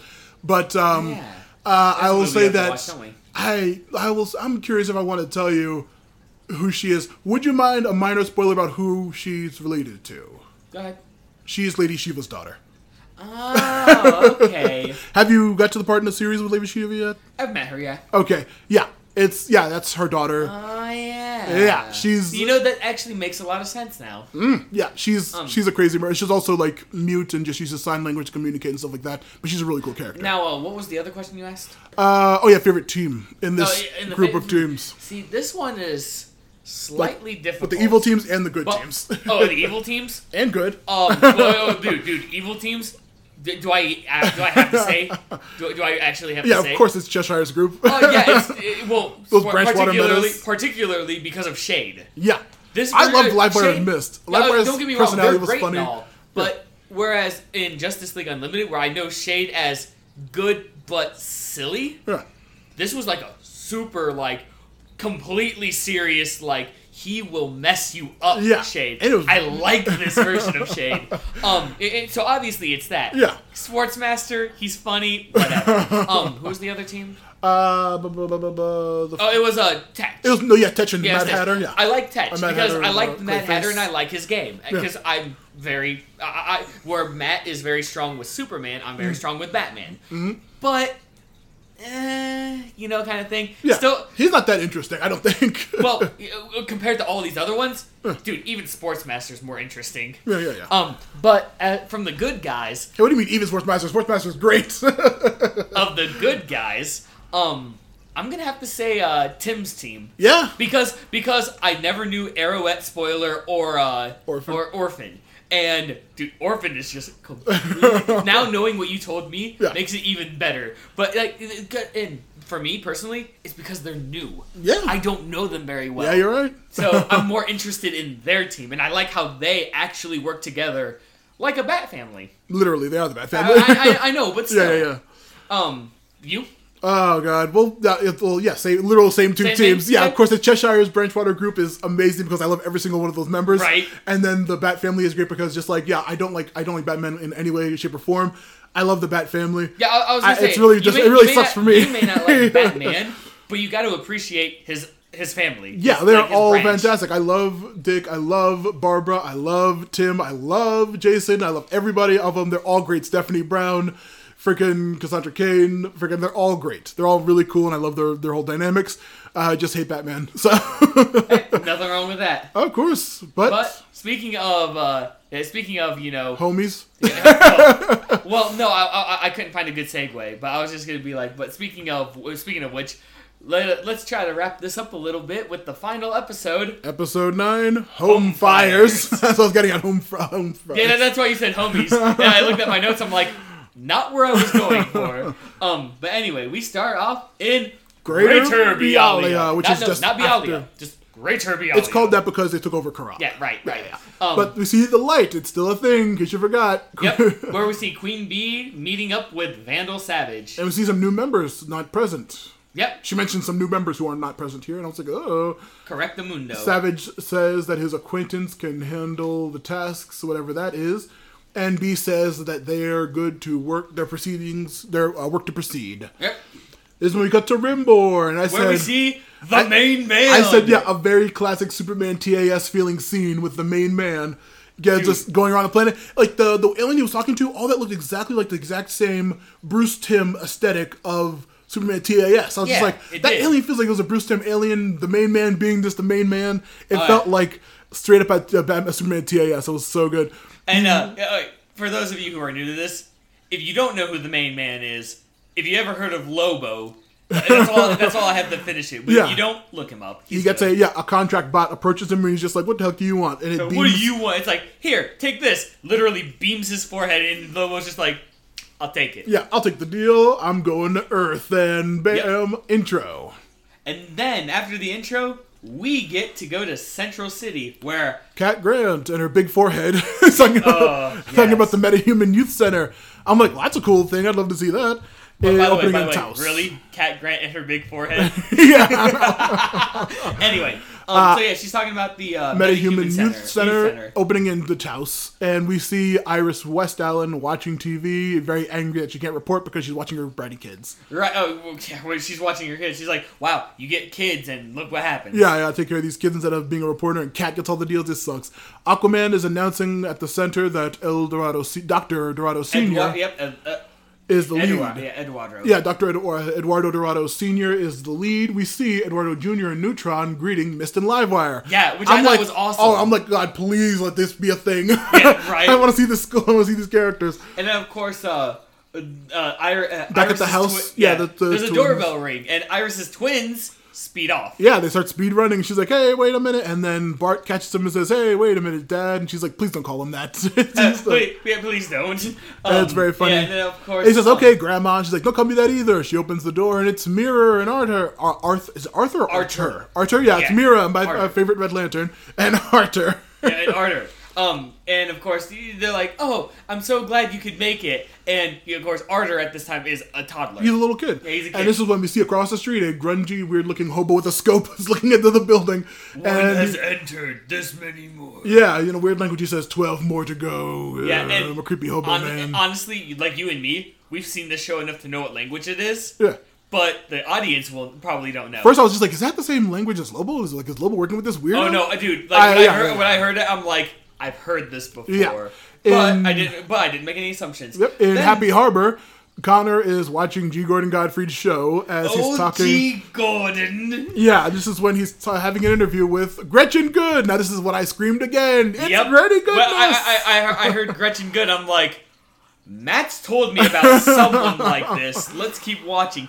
And then they talk about the good goggles. Yeah, and it's like, oh, Gretchen Goodness, a.k.a. He calls her Granny Goodness. Exactly. And like, the moment he said a.k.a. Granny Goodness, I'm like, Matt warned me of this. It has finally come. I'm upset that she's not voiced by Ed Asner still with her deep-ass man's voice that she had in a couple of different entries. Right. She has a normal old lady voice. And I was like, oh, come on. Who is it in this? Do you know? I wrote down the actress. She's a big actress. Right. Anyway. Down. Gordon says, the goggles are bad and it's making kids disengage. And Granny's like, oh, no, goodness, it's great and it's nice. And, oh, goodness, yes, that is her thing. Yeah, she's like, oh, no, it's great. And even Bruce Wayne is helping us. And Gordon's like, Bruce Wayne, what's he have to hide? He sucks too. And all these metahuman delinquents are in one place. It's going to be terrible. Yep, G. Gordon being G. Gordon. Yeah, he's just like, all right, this Bruce might have something to hide as well. And then, of course, after that little bit, we cut to... McGann walks in and says, Connor, how can you watch this crap? And he's just like, yeah, I know, he's literally the worst, but it's just so fascinating. I'm like, yeah, right? This is like, it's kind of like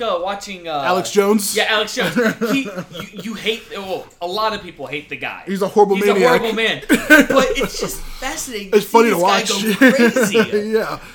This one, Lucas Carr comes up and says, hey, McGann, I got to give you a ride. We find out she's a counselor and he's the principal, finally. Carr is? We find out, Lucas Carr is the principal of the school, and we find out that McGann is the student counselor. That's right.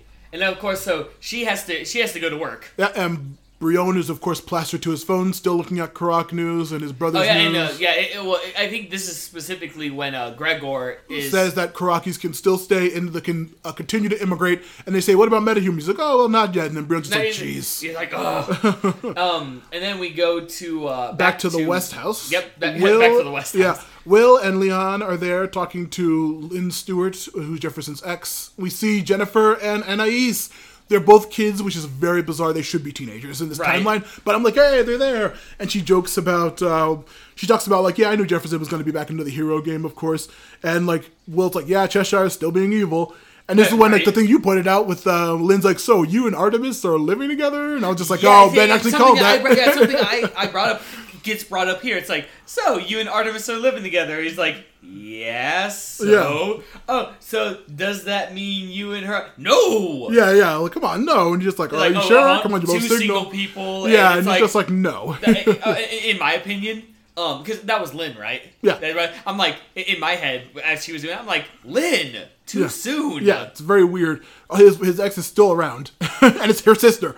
The door. Well, that too. Yeah. Yeah, the door rings and it's Karen Bumblebee, who he's pregnant with a baby on the way. Which that made me happy. Yeah, her and Mac finally. Her and Mal finally did something. Yeah, greeted by Rocket, who's also there. It's so many short-haired black superheroines in one sequence so quick. It's really confusing. Yeah, I was gonna say nothing wrong with that. Yeah, it's really cool to see though. But yeah, Rocket greets her and her son is just like, "There's a baby in there," and I was like, "That's hilarious." Oh, dude, that was just the little boy. There's a baby in there. Yeah, he's like, "Yeah, there is." The baby is Amistad from Milestone Comics. She had him very early when she was with Icon. Oh, okay. Yeah, it's very cute. Across the street, creepy scope hobo continues to count. 14 on the site, 4 left. It's like, oh my goodness. Now we go to Owings Mills. Yeah, Owings Mills. Geoforce, Halo, and Forager are waiting with Artemis and Connor for Jason Black Lightning. Yep. They arrive and Forager is just like, hey, Forager is like, Forager is Forager. Forager. Yeah, he means Forager. Forager. I mean, Forager. Because it was... Violet was just like, I'm Halo, Violet. I'm Violet. Call me Violet. Right. Just like, yeah, Forager's the same thing as And of course, Geoforce is like, hello, you know me, Brion. It's like, no. Let Forager show you how it's done. Yeah, Jace calls Violet Gabrielle and she says, no, that's not who I am. Don't call me that. Yeah. Jace apologizes for giving him metahuman powers and being used by Bedlam. And I think Brion, like, kind of gets a little He's just cool like, yeah, he's like, right. I realize it's not your fault specifically. Yeah. Unfortunately, that's when he's sniped by a sniper and starts firing on the team. Yep. And then it's like, what are you... And What's Jason's going like, on? what are you doing? And Jace is... Jefferson's just like, oh, come on, let's get out of here, Jason. Let's let them take care of this. And this is when Artemis and Connor leave and, like, Forager's like, oh, it's just a test.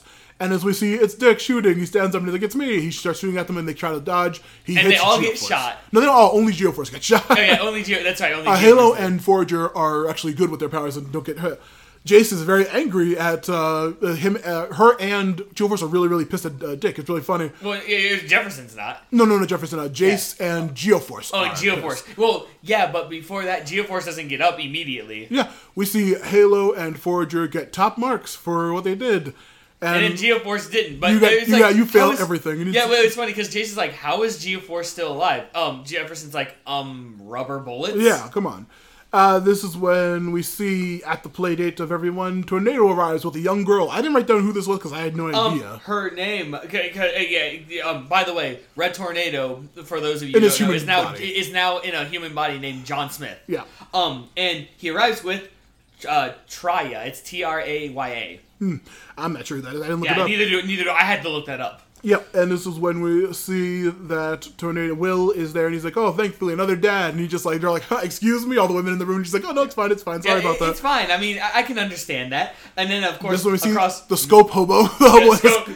Hey, you mean the Scopo? Yeah, the Scopo just like, everyone's here. More left. Yeah. No, he says everyone's here, and then he opens a glowing box. And this is when we cut back to the mill. Geoforce is angry. He says, well, this is stupid sudden training. This doesn't prove anything. He says, well... No. The hobo, there's 2 left. No, I thought he says there's 2 more that come in. Oh, okay. I thought he was Anyway, box at that point. But then we go back to Owen Mills where, Geoforce is like, how did I fail, blah, blah, and all that stuff. And then, Nightwing's like, look. Remember Infinity Island? Yeah. Remember how you guys messed up there? Yeah, Do I need to explain this more? And, like, you need to prepare for surprise attacks. Bam! Lobo, the main man lands. Yep, the main man appears. He says, I'm here to kill that little bug. And they're just like, what's going on? The team readies for battle. Yep. And it's really good. No one is tough enough to stop the main man. Yeah, it's the main man. Nobody can stop him. And they all try to. Yeah, Jace calls the group like, you got to save my kids, Jefferson. And he's just like, okay. And, and he's like, yeah, wait, no. She's like, you have to save our kids. And she's like, no, she says her kids. No, kids. She's my kids. That's right, because I thought he was like, wait, our kids? No. Like, wait, she says kids? My kids, yeah. Yeah, all right. And then, of course, as all of this is happening, they try to subdue Lobo by, like, Geoforce putting him in lava. Yeah, they try all this different stuff. Sphere even tries, but Lobo's bike starts fighting off Sphere, the super cycle. It's very funny. Oh, yeah.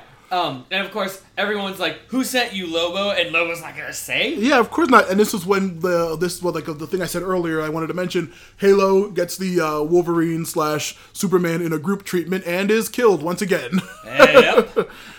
Lobo says, "Hey man, I won't tell who hired me." And this is when we cut to back. You're right. This is when we cut back to the group. And Lois and John. Yep, Lois and Jonathan. And this is when Scope Hobo reveals himself to be Ocean Master Orm. I mean, okay. Look.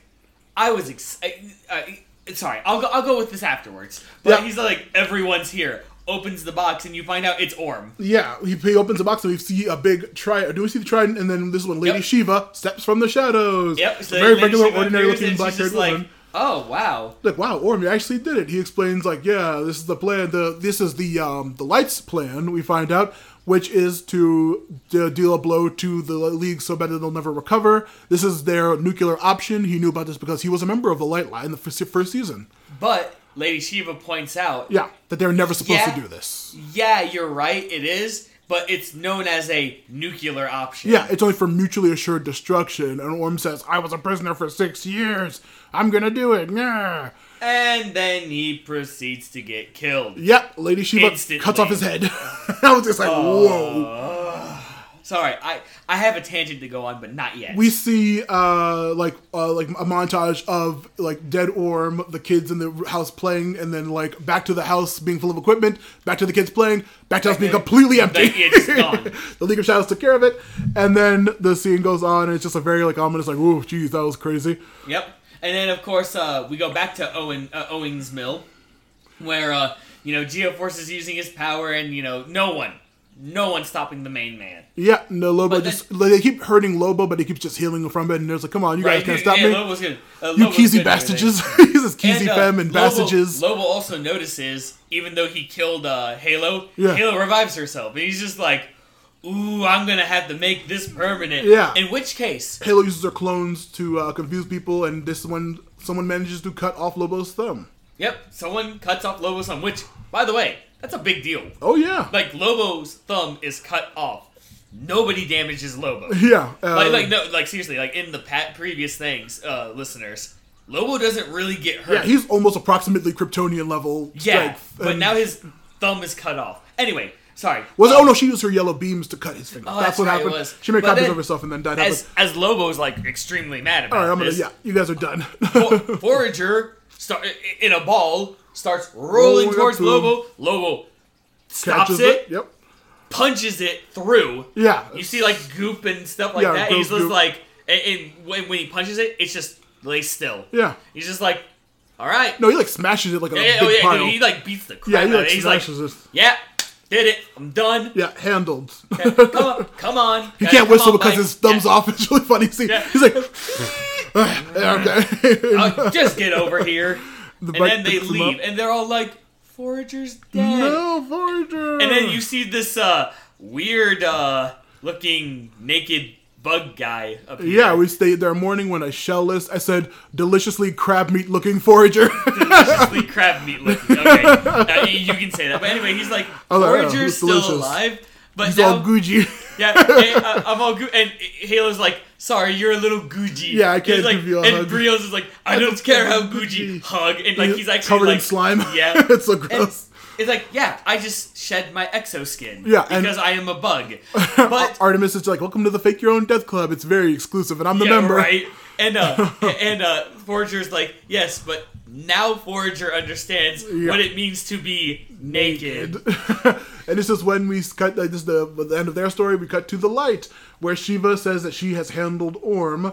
Queen Bee says Lobo didn't kill the bug, which I'm like, how'd they know already? Right. But he did his job, and he proved that Black Lightning, Dick, and Superboy were there at Bedlam when it was taken down. Yep. Also, we see the Ultra Humanite can talk now. Yes. Oh, by the way, speaking of which, let's tell them about the other members. We have Queen Bee, we have Vandal, we have Lady Shiva, which those are the ones we do. She's the new enforcer after Sportsmaster. Correct. We see now we have Lex Luthor and Clarion. They're back. Deathstroke is back as well. We also see Ultra Humanite as Matt said, and we see our final member the best member. Gretchen Goodness. Granny Goodness. Yeah, okay. Well, either way, it's Granny Goodness, but Gretchen Good. Yeah. Either way, tomato, potato. Also, they give a hint that they know that Dick is Nightwing, which is pretty funny. But that's where the episode ends. Well, hold on. Because Granny Goodness has to say her line, where they can proceed with their plans to take care of these naughty children. Yeah! Then Granny the episode ends. Granny Goodness! I only remember her a little bit from... How do you not remember Granny Goodness? From Justice League. You've seen Superman TAS, right? It's been a while. Her deep-ass Ed Asner voice? Right, but she's great. All I know is that I don't remember her powers very well. She's just strong, I think. I just want to see how they use her. You know what I'm hyped for, because I saw it in the episode images. The female Furies, including Big Barda, who's like my true favorite my favorite new god. Oh yeah, she's the best. Now, okay, tangent time. Mm-hmm. Season 1. Yeah. Orm had the double thing going because he was a big friend of his. He was not. We didn't know who he was at the time, but Ocean Master was in the light. Well, he was still. Hold on. Yeah. Because we know Orm is Ocean Master. Yeah. Yeah. So this is just me on my tangent.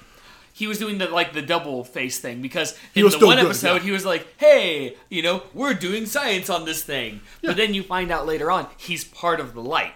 Yeah. Cut to the second season. The next time you hear any mention of him, he's not a part of it anymore. No. What?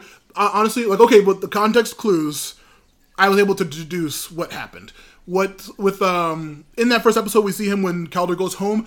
He's still perfectly cool with Aquaman. He's like, he's my brother. Sure, he took my throne, but it's fine. We're friends. That was it. He gave maybe a little bit of a upset look when they revealed that Mira and Arthur were getting married or something like that, and he gave him No, it was kind the of pregnancy. The pregnancy. You give a little bit of a grimace, but then season 2 starts. Cal lost Tula, Aquagirl, on a mission. We don't know how that happened. We see her again. Oh, well, I'm not going to spoil anything if you haven't seen the Beast Boy episode. Not yet. Okay, well, we kind of get another hint of what may have happened, but she died on a mission making Cal become evil. No mention of Ocean Master in season 2.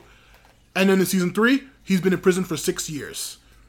I assume that he's going to have killed Tula, made Aqualad go bad, kicked out of the light for killing her for causing whatever trouble he causes, and then now he's out and he's getting revenge. Right. I assume that's what happened. That's what I'm deducing. You know what? From background context clues. You know what? Never mind. Now that you've explained that to me, I thought you were pissed that what's her name took out an Atlantean so easily, but I'm like, it's Lady Shiva, the deadliest assassin in the League of Shadows. Dude, it's Lady Shiva. Yeah. If there's one thing I know about her, which is literally one of the two things I know about her, is that she is not to be messed with. Yeah, she's literally top level. Yeah. League of Shadows. I was not upset about that.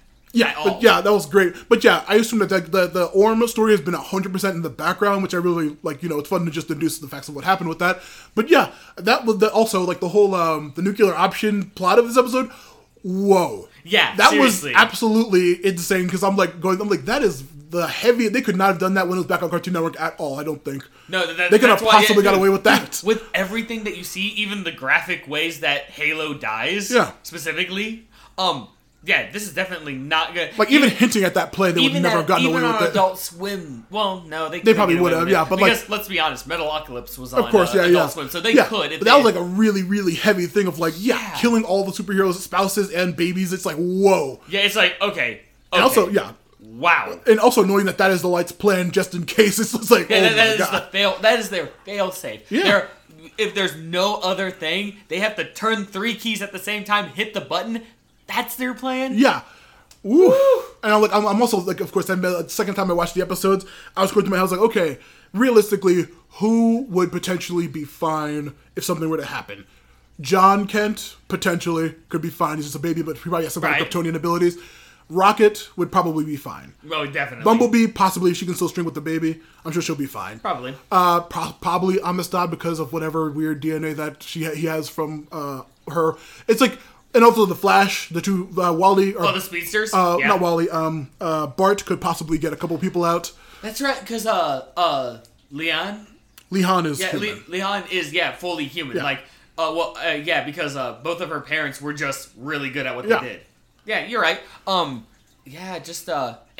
Red Tornado's kid. Yeah, I gotta look up who that is. But yeah, Red Tornado probably would have been 100% fine from even. But he can't reproduce. Well, he could have built her, or she could be a cyborg or some kind of weird thing, or he could have just genetically made himself able to do that. We don't know what the actual. Yeah, fair. There's a lot of weird things like DC's weird. Who knows what would have happened? But anyway, that whole plot of an option, just the implications of it were absolutely insane. Oh my goodness, it was so good. And now. Because I should have seen it coming with the good goggles and who they were connected to. Mm-hmm. Now, just like the Reach drink, now I need to know what exactly is the plan. Like, what does this AR virtual reality goggles have to do with anything? Yeah. Well, I would say I watched a little bit ahead because we were going to record double episodes. I've watched. I've watched like the 2 episodes after this one. Okay. Because I mean I know for this specific one we did 8 episodes. Yeah. So yeah, I'm like halfway through the second part of that of what we're supposed to watch. Yeah. So. But this batch, I'm loving the season so goddamn much. It's so good. Dude, this is literally my favorite season. It's amazing. Oh my god! Honestly, if I have to choose like my favorite seasons, it's honestly 3, 2, and 1 in that order. Oh yeah, exactly. 2 is great. This season's shaping up to be insane.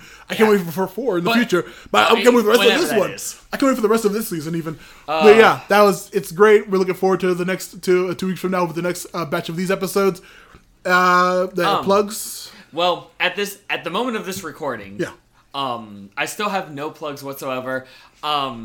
Been dealing with some things and also working on that secret project. Of course. However, I know you definitely now have a lot of plugs. Of course. I have Twitter, Matthew Lewis P, Patreon, Matthew Lewis Podcasts, YouTube, Matthew Lewis Podcasts, The Forgotten Minotaur King, going strong.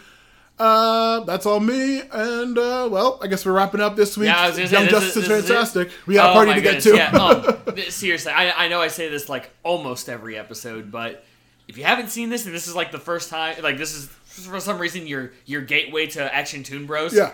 Either start at the beginning of Young Justice, our Young Justice episodes, or just watch the shows yourself because they are definitely amazing. Just be careful with season 3. Like if this is your first episode. Season 3 is a lot darker, and there's a lot more they can get away with because this is the one that came out for the DC streaming app. Yeah. So they can get away with a lot more. Oof, so that's all the warnings I'm going to give. The 3rd season is definitely not necessarily for younger audiences. Of course. All right, well. So anyway, yeah. So we're going to keep it sleazy and all. sign off.